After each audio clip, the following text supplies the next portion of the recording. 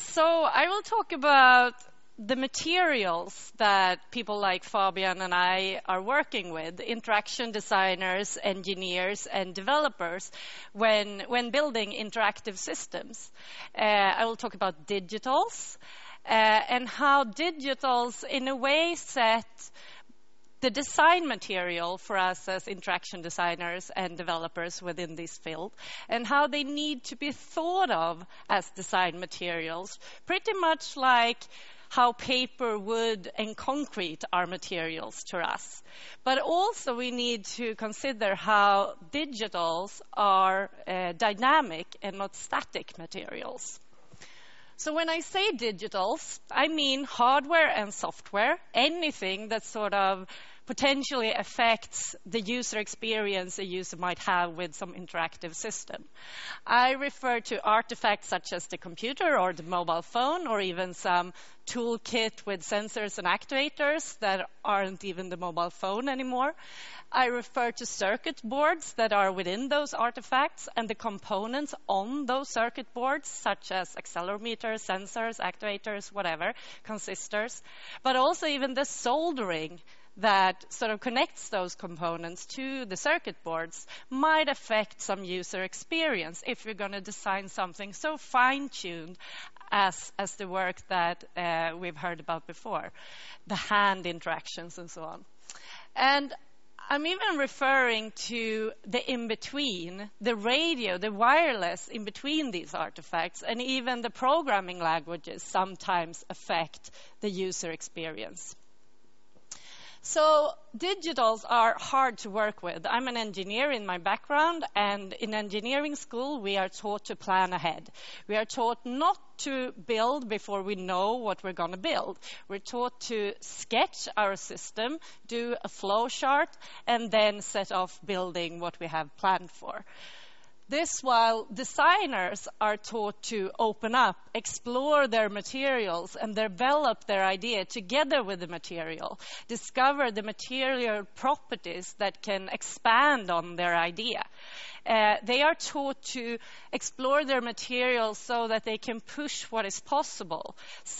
At some point, someone learned how to put wood in water and discovered how it's then bendable, and then we can do new things with this material. And this is while we, as interaction designers, we stem from the engineering tradition. Interaction design is still a pretty new design field. And we are taught, as we're working with digitals, to plan our work before we start to build. We are not taught to explore like textile designers or even architects or some other designer. This leads to us very often end up fighting our materials. This often leads to you getting buggy systems in your hands because we are taught to just build something. This also leads to the mobile phone being squared all the time because we are taught that the screen is square and then we work with the screen being square. We don't really sit down and explore the materials we are working with.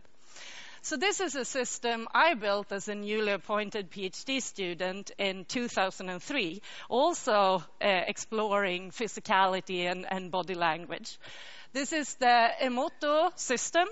It was a system, you look skeptical, it was in 2003. It was a system that, because at that time we wrote text messages to each other, digital communication didn't allow for very much of body language. And body language sets a whole lot of the communication we have in between people. So as design research, we wanted to explore how can we design for more of body language in digital communication. And I was appointed to build something in this direction together with a designer, a graphics designer called Anna Ståhl. And being a pretty regular graphics designer and a pretty regular engineer, we set out to build this system. So being pretty regular, we are taught to sort of plan our work. We went out to users, listened for what they wanted in the direction of body language in digital communication. We did personas, sketched on whoever are we directing this system to, and we did user scenarios. So in pretty regular brainstorming sessions, we came to the idea of the emoto system. Emoto system would then allow a user to feel more of the emotions he or she wanted to communicate. So the interaction we thought of was that the user would open her phone and see a pretty neutral screen, and then she would write her text message, his text message, and then do the gesturing, and the phone would answer to those emotional gestures. We wanted to move away from smileys that were really popular at the time. We wanted to allow for something personal. We wanted not to squeeze everyone down to one expression. We wanted everyone to be free to choose whatever expression they wanted for happiness, for example. And at that time, phones had sort of these little sticks, stylus pens. And we thought that we could extend such stylus pen with an accelerometer and a pressure sensor to allow a user to press the pen really hard and shake it when wanted to communicate something aggressive, or sort of fiddle around with it a bit lighter when wanting to express something more joyful. Because we also looked at body language, and we found that people get more tense when wanting to express something negative. So we thought like, oh, we can pick up on that and have that as an underlying basis to let people go in a certain direction for expressions similar to anger, for example, and then let people choose. So in the background of this system, we thought of a two-dimensional model combining pressure and movement to let people express their emotions. And we built that system. And it was weird then. It's still a bit weird. It's still valid as a research contribution, though. We haven't really got to this point yet, so we were good research designers in that we were far ahead. We are going in this direction. We see more and more physicality in computer interaction today. Just think about the Kinect and all the sports applications we have. We did something wrong, though, because being a pretty regular engineer, I wanted to behave well and save battery power. So therefore, I made sure that we just had the Bluetooth connection between the pen and the phone on when it was about to be used. That ended up destroying the whole feel of the system. The system worked, as I told you before. You could send those messages, you could do the gesturing and everything like that. But what happened was that when you did your gestures, you did like angry gesture. Nothing happened. You did the angry gesture. You did the angry gesture. You did something less angry. And then the system answered. So by doing it that way, we sort of lost the engagement of our users. The system worked, but we lost the engagement they built up doing the gestures in the first place. What we should have been doing was, of course, to explore Bluetooth. We should have got to know the potential materials that we were about to work with. And thinking of Bluetooth from a more designerly point of view, Bluetooth is a 40 meters in diameter big sphere. It would fill this room. And thinking about it that way, you can get a whole lot of thoughts on systems feeding off being inside and outside such sphere. And in my lab, we are designers and engineers, HI specialists, psychologists, whatever.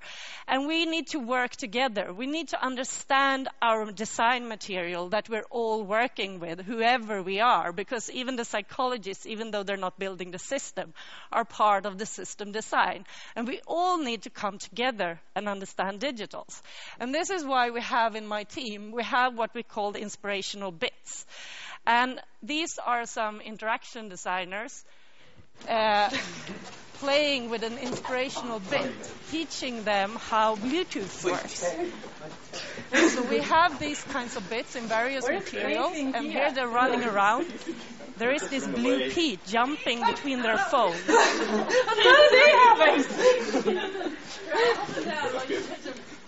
are you going? Oh, shit.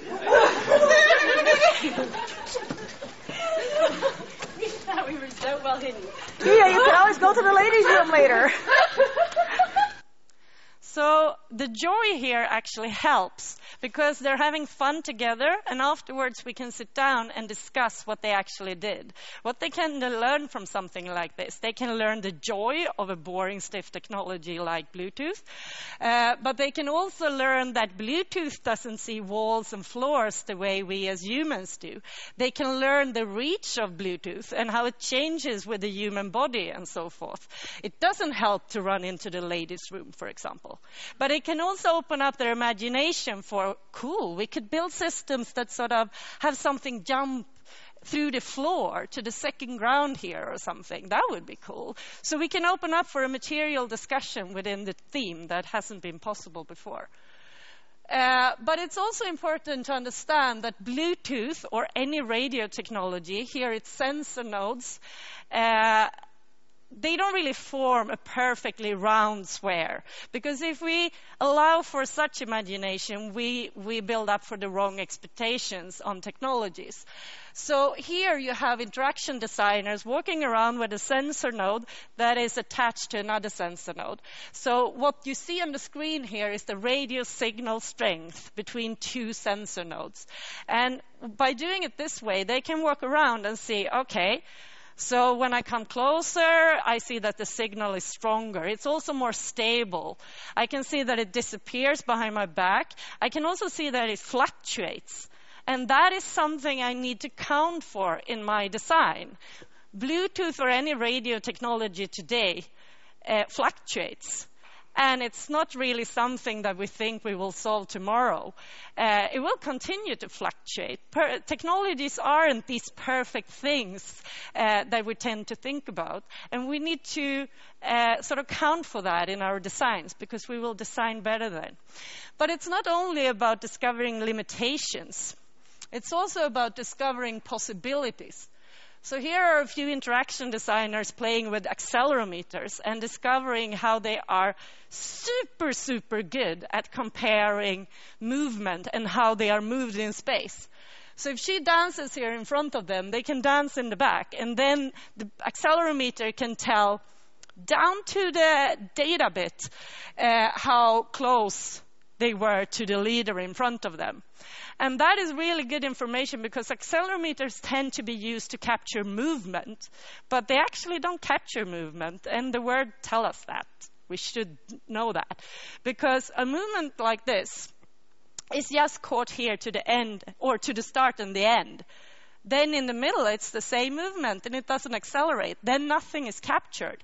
So they don't capture movement. We shouldn't go that way when designing with accelerometers. We should go for comparisons. You can move one device and then another, and that way you can capture movement, for example. So you need to come to understand your design materials. And this is pretty much the way any designer works with their materials. But we need to come to understand that digitals also are materials, and even radio is a material. And this is why paper prototyping doesn't work anymore.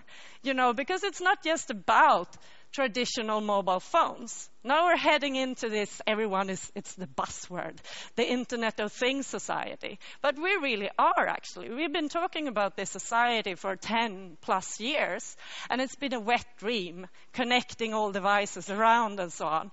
But now we have the technical glue, the internet, to make this possible.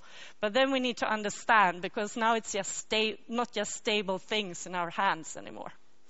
Thank you.